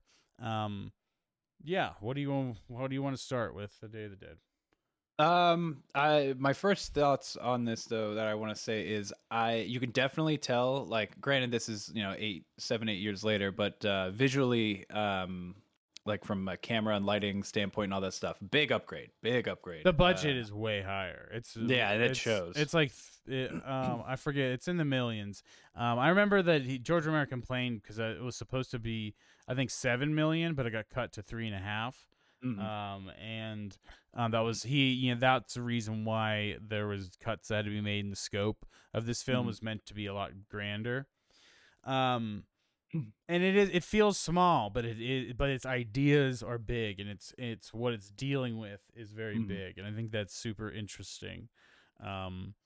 It takes place in Florida, Fort Myers, Florida. I went to college with some friends in Fort Myers, and I didn't go to college in Fort Myers. I had friends from Fort Myers. And I thought that was interesting I wonder why they changed the location from Pittsburgh per Pennsylvania, because the original one is I don't know if it's Philadelphia area, but it's definitely Pittsburgh. It's Pittsburgh area, but the second one definitely is. They start in Philly and then they fly over to Monroeville. I wonder if it was just some exotic feel to the area, because you only really see the outside stuff in the first act of the movie in the beginning when they're flying around, but it definitely feels a lot more like tropical and new. And I wonder if it was just to give a new sense of but also scope of that this is not just in Midwestern America. Now we're seeing how this is handled in other parts of the country. But I just realized there is a theme of tropical theme, and I don't reveal the ending yet, but there's a character who's from the Caribbean, and who has like a Jamaican kind of accent, and he talks about leaving food, let's go to an island, let's just leave all this and find an island somewhere. It's actually a line in the last movie. There's like this terrible actor who says, "Oh no, we're gonna try to find an island somewhere," and like we're in Lake Erie, and they're like, "Oh no." And it's funny because that actually is a major plot point in the Zack Snyder Dawn of the Dead, with the finding an island thing, which that movie takes place in Milwaukee. Interesting enough. Yeah, I don't know what island you're flying to in Milwaukee, but yeah, me either. It's the Great Lakes. Does it have something? Yeah, I don't know. Don't think about it. Just enjoy it. It's Zack Snyder film. But this is better continuity than that.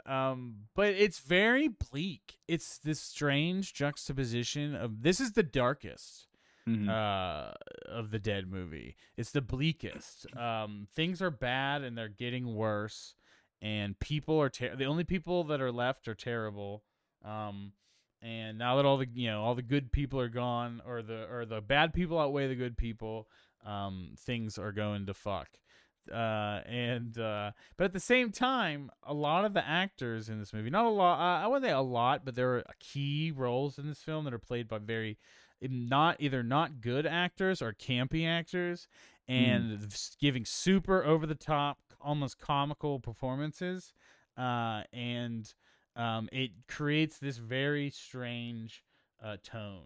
That is, the first time I watched it, I did not like it. I was like, this is worse than the other two. The other two were played straight. It was very, like, other than the bikers, there's pretty much Officer Woolley, and there's some ridiculous shit in Dawn of the Dead, but it's not to this level where it's not as sustained, like consistently happening.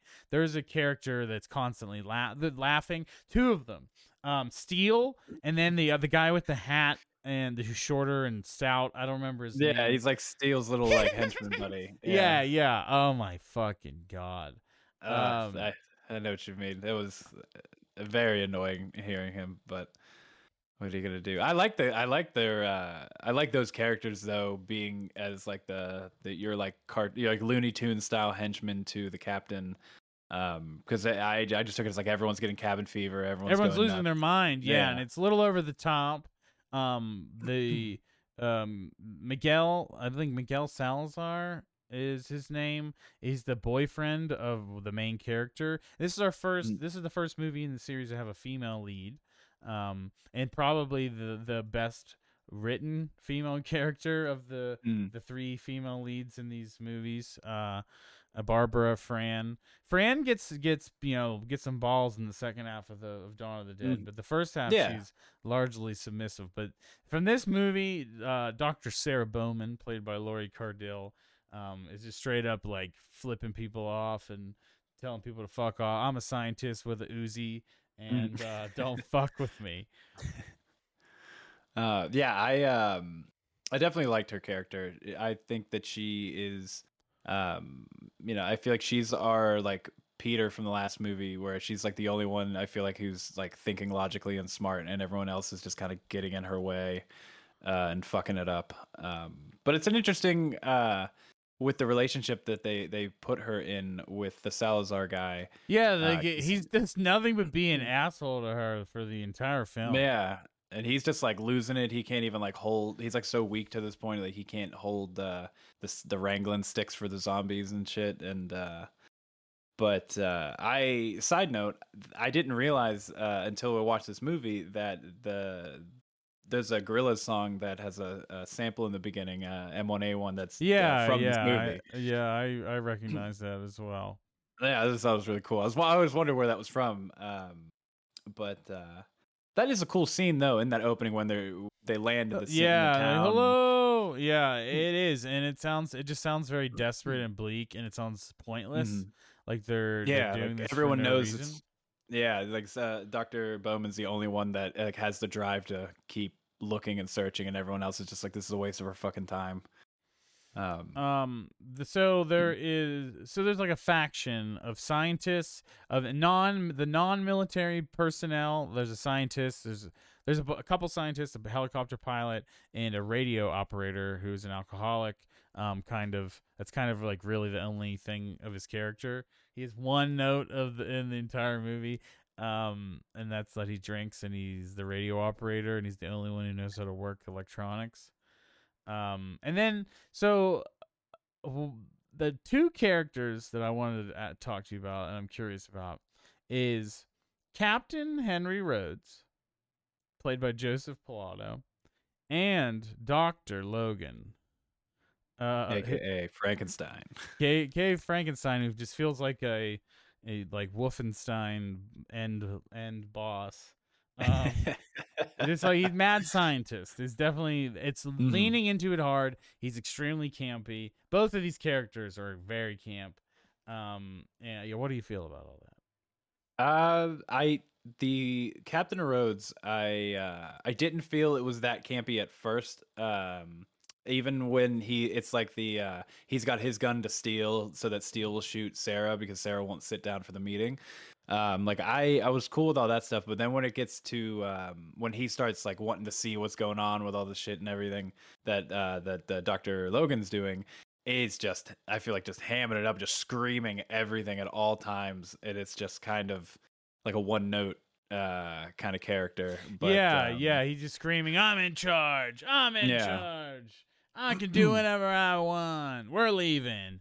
I tell you, we're leaving. And then, he doesn't leave, but he's just trying to you need us because we have the guns and we have the muscle, and you'll die without us. Which really is even true.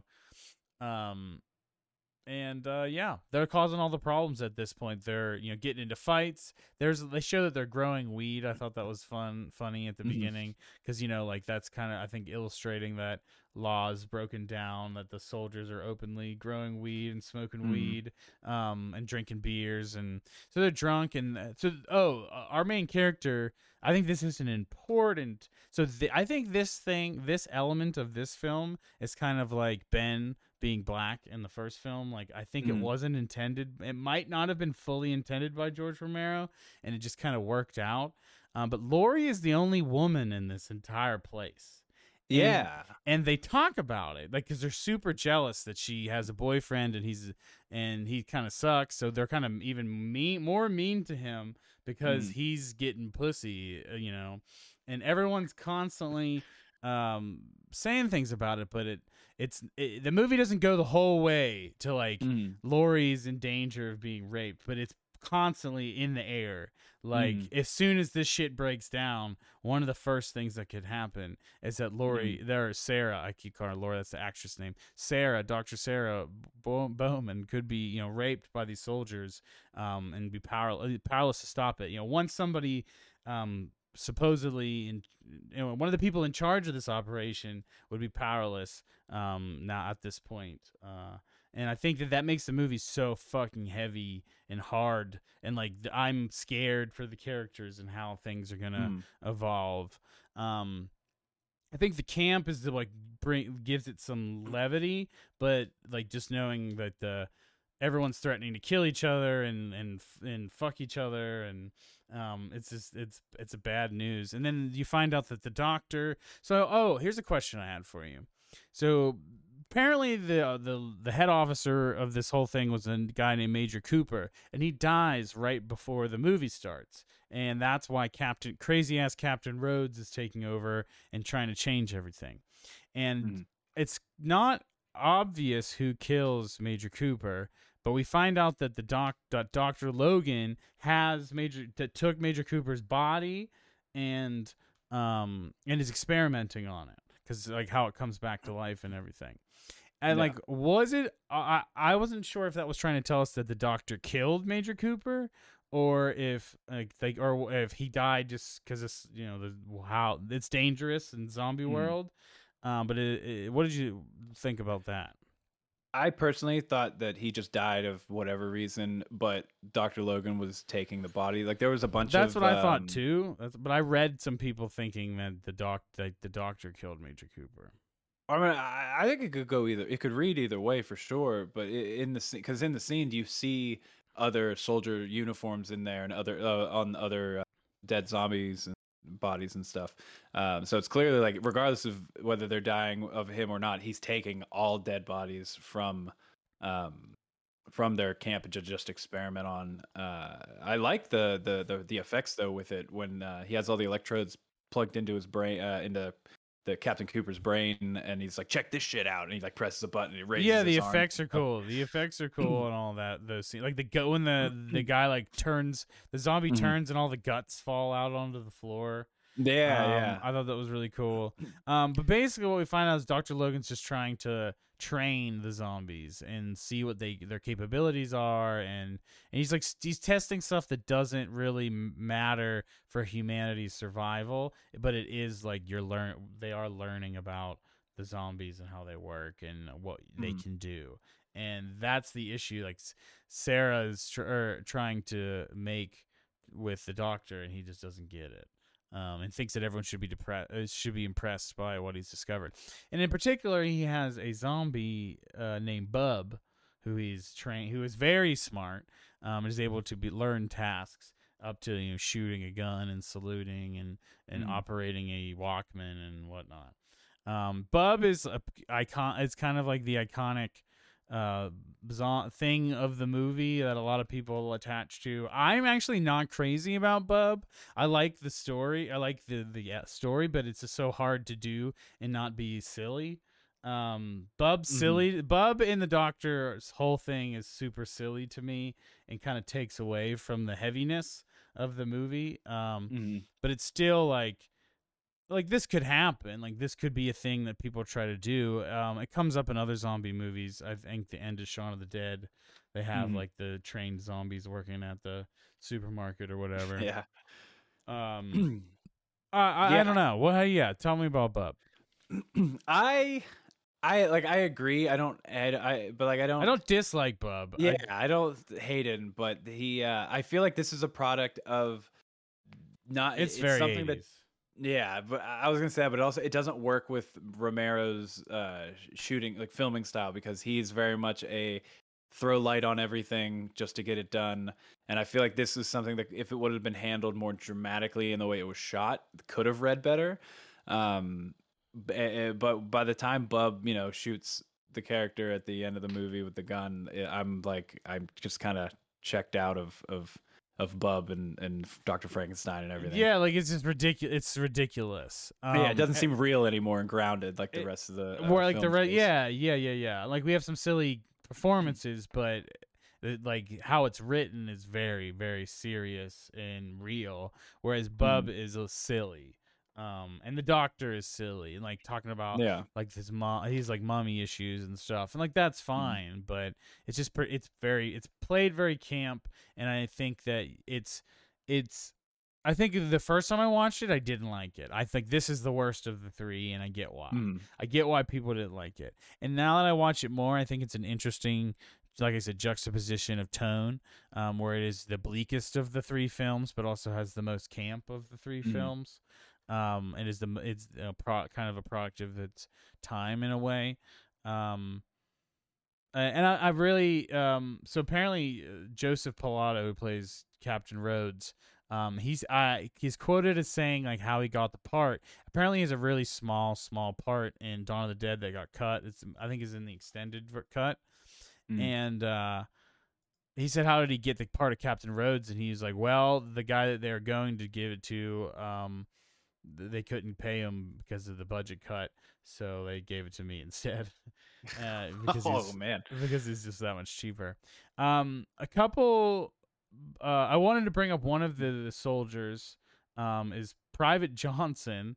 Is played by Greg Nicotero, who is one of the main makeup guys on The Walking Dead. He's from Pittsburgh as well. And he's done plenty of other movies on top of that. But I always know that they interviewed him a ton for the Walking Dead. Like that's like his main, like the main thing I had always associated him with. That's super interesting to see him young, like in his early 20s. He dies early on in the film, but it's just super cool, and like that's the connection to Tom Savini, and he probably was doing makeup, and then just they gave him a part in the movie too, because money reasons. Pretty much everyone besides Sarah, the helicopter pilot, and yeah, that's probably it. The performances are not great. Yeah, this is definitely, I feel like this is definitely the weakest acting of the three for sure.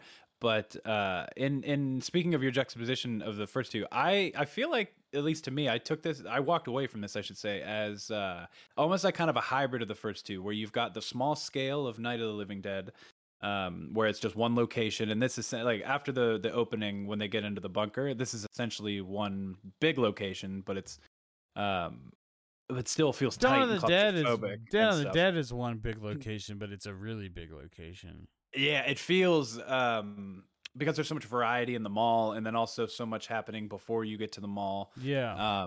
And everything. It feels more grand and big scale, whereas Night feels small, claustrophobic, and more small story scale, focusing on less of the world and more of just like what's happening in this room right now. And I feel like that's what this feels, but with the more grand, or the grander vibes of the Dawn of the Dead, because between like the increase of the budget, and it looks a lot better, but also just the special effects are the best in this one of all three. Yeah, but like far.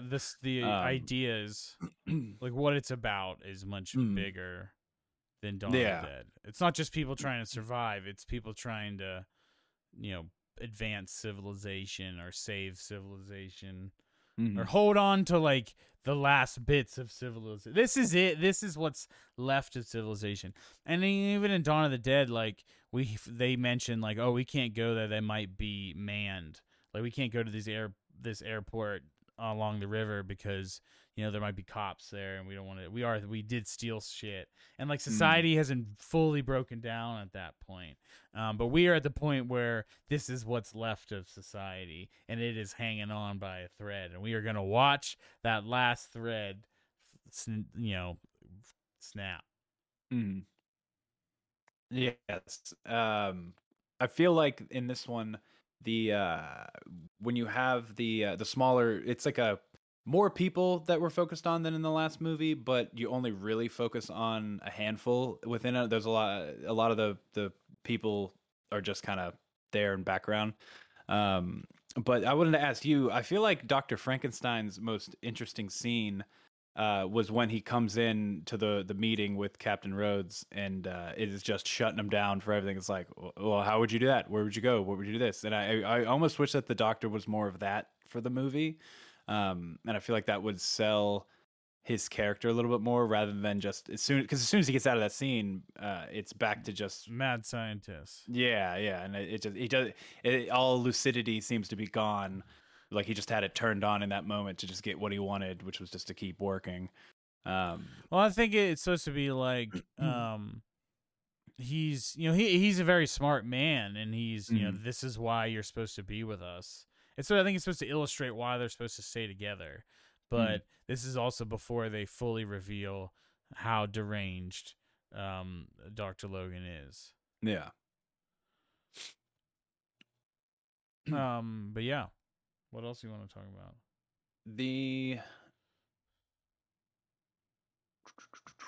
What do I have here? I was gonna ask about. I have written down Flyboy 2.0. Yeah, they bring that back. Yeah, they bring that back. And so that's what I don't like about the movie is the island thing. I think other than the camp, my biggest criticism is the island plot, and they've sprinkled it, like I said, out throughout the movie. They're like a little makeshift apartment that they have. The flyboy and the radio guy is like very a beach. There's a giant painting of a palm tree, like an island, and there's music, and they're wearing like Hawaiian shirts or whatever, tropical shirts. And that's what he talks about. He's like, let's just leave all this. And Dr. Sarah's like, we got an obligation. This is our job. Like, we can't just abandon our responsibility to humanity. And he's trying to say, like, we're past that. Like, it's over. I don't have responsibility. I don't believe in what you're doing. We don't believe in what you're doing here. Like, that's why we don't, help you. Like, let's just go. And then she finally realizes it. Once I forget what the point is that what Captain Rhodes does, but he gets to a point where Captain Rhodes starts killing people, and obviously then that's when we have to get out of there. But he wants to take the guns of the scientists, and stuff like that. I think that happens after Salazar gets bitten, and then they're told to hold up with those guys, and they're yeah, like, they cut his arm off. Yeah, and like you have to stay here. If we see you anywhere else, like you're these guys' problem now. But I do feel like at least Salazar got like a decent redemption for being a dick the whole movie. When he like sacrifices himself in the elevator with like the but he dooms everyone. Like it almost could have got, and luckily didn't get the good characters killed. It could have. That is a thing in all three of these movies that they don't really kill any. I guess in Dawn of the Dead, like Steven and Roger die, but they usually they kind of conveyed a bad quality right before they died. And whereas in this movie, the three good characters, I guess the one scientist guy gets killed, but then he's not in it that much. And the three main good people, they all get away just fine and live on a desert island and happily ever after. How did you feel about the hard jump cut from her screaming, getting onto the helicopter, like through the crowd of zombies, to just them on the beach? For some reason I immediately was just like, no, it's not a fucking dream. Don't tell me that they did it was all a dream thing. No, yeah, I didn't like it the first time, and I think I knew it was coming this time, so I was more desensitized to it. I just think, it's a kind of a cop out of an ending. It takes away from the bleakness of the movie. Like, I think it would have been more powerful if it would have ended not like as simple as they kill themselves or they get eaten by the zombies, but something to convey just how fucked it is or something. Yeah, it almost feels like they got into the edit and it's like, oh shit, the last movie ended with people getting away in a helicopter. We can't show that again. And then it was Oh, just okay. So we didn't talk about the actual the planned ending for Dawn of the Dead. So what was supposed to happen is Peter was supposed to kill himself, and then Fran was supposed to run up to the helicopter, and then instead of getting in, she just like shoves her head into the helicopter blades and kills Jesus. herself. Yeah, yeah. What a way to And go. the one in the zombie that gets killed by the helicopter blades in the beginning was supposed to like set that up for later. Interesting. Yeah, that would have been a cool foreshadowing if they. I think that would have been fucking awesome. I think they had issues with the head chopping thing and effects, but yeah. Yeah, that would have been a dark and depressing ending. Yeah, I think that would rarely get. I think that would have made it even crazier. This, I think, that's the same thing with this. Like the ending takes it down for me, for sure. Is there anything else you really wanted to touch upon with this? All the bad guys get killed in very, very gruesome and horrible ways. We actually do get to see somebody kill themselves. Captain or Steel, whoever the big guy, shoots himself. Yeah, it's pretty rough. Yeah, it's definitely. I definitely think it's the weakest of the three. But not because of any glaring big issue. I think it's just tightening up a couple little things, like cleaning up the Dr. Frankenstein's campiness a little bit. Same with like the bub scenes and stuff, because like that is a cool idea, especially for the time of just like we have no other options. So it's just cute. It's too cute. Yeah. It's too silly and cute. Yeah, agreed. But it's still cool. Like I love the effect in this one where someone literally takes a chunk out of an arm and it's just like taking a bite out of like a chunk of meat, and like it's super clean. Yeah, the effects are really fucking good in this one. You really don't get to see very much effects, and then at the end they save it all for the ending. Yeah. And then you just see they like have extended sequences of zombies chomping. I love that elevator scene though, when Salazar's getting ripped to shreds, and then you just cut to the inside of the bunker and you just see the platform coming down, and there's like 100 zombies on it, and it's just like I thought it was a real cool, like the guys out there's just like a oh shit moment. Like we're fucked. Yeah, we're fucked. Yeah, I would say this is like I said, it's the weakest of the three, but I think it has the most the potential on it. Like there's things I like about it, the story the best. I would be interested. I think this movie's been remade, and I'm sure it's terrible because everything of the Dead is terrible outside of these three and the Zack Snyder one.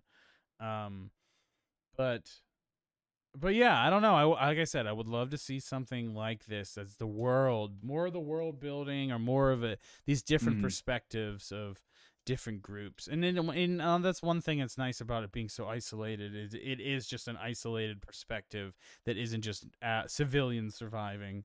I wanted to say before we wrap it up. The influence on horror video games that these three movies have. Obviously, the Resident Evil series, but so many things I kept thinking about that I've seen in games that reference these. They're just so iconic in terms of the cultural relevance of it all. But yeah, I don't know. Liked it all. Do you remember when Dead Rising on Xbox 360 came out? Yeah. I wanted to talk about Dead Rising. Yeah, Dead Rising. It had a big sticker on the front cover of the box saying that it was not that it had nothing to do with Dawn of the Dead, and I thought that was like hilarious because it's a pretty much like rip off of the mall stuff. Yeah, the whole Rising Dead is Dawn of the Dead the game. Dead Rising is Dawn of the Dead the game, just like different characters and story. Yeah, it's so much fun. I kept thinking about that. Like they really modeled the mall in Dawn of the Dead, or in Dead Rising, kind of like the back rooms reminded me of the same kind of stuff. Yeah, very much so. Yeah, Dead Rising and Resident Evil definitely take a lot from these movies. But all right, what are you giving Day of the Dead? I guess if I'm going in the order of how I was saying, this would end up being like a 3. I don't want to give. I don't feel right giving it a 2.5 because I enjoyed it. I didn't dislike it in any way, and I feel like below a 3 is me starting to actually dislike something. I am gonna give it a 3 also. Like I think said, that's I fair. like a lot of the ideas, but as far as like a Mhm. film, it has a lot left to be desired. It's not bad. It's just not as good as the others. Yeah, I kind of wished he would have taken a more serious tone, like with the first Night of the Living Dead. With this one, especially having a similar like claustrophobic feeling, being trapped underground essentially. Um, but it's still good. It has a I lot of like the redeeming qualities. setting. It's not. I don't know. I think it's just. I think there is a great movie in here. Yeah, I agreed. think. I think that is just some aesthetic choices, and I think they had to make some budget decisions that ultimately are gonna make it hard. But yeah, that's cool. I'm really glad we watched these. Just a little slice of Pittsburgh history and horror history, and I think these are inspiring because they're pulpy, but they have some cerebral elements to them. There's some social commentary and the simplicity of the first one, and but yeah, loved it. But all right. So next week, do you know what we got next week? I 'Cause do I do. not know what we have I next do. week. Next week, we got 2 new movies: The French Dispatch, Wes Anderson, and Last Night in Soho by Edgar Wright. Oh, okay. That is next week's movie. All right. They're both out. I was looking at the calendar, and there was like a gap in mine for some reason that I was like, "What are we doing this week?" I guess Justin has it picked out. I'm excited for Last Night in Soho, but excited because I'm not excited about it. If that makes sense. The trailers to me, I saw the trailer in the theaters, and it doesn't feel like an Edgar Wright movie, and that's I think what I was expecting when I heard about it. But I'm very open to seeing what he does with it. I think it's a cool concept. Yeah, I'm really I've been really excited to watch both these movies, so this one's gonna be a big one for me. But yeah, all right. Thank y'all for tuning in. Make sure you like, subscribe, and all those lovely things. Leave a review if you're on the things that you can do that on, and tell a pal. And thanks for tuning in. All right, thanks everybody. We'll see you next week. Bye.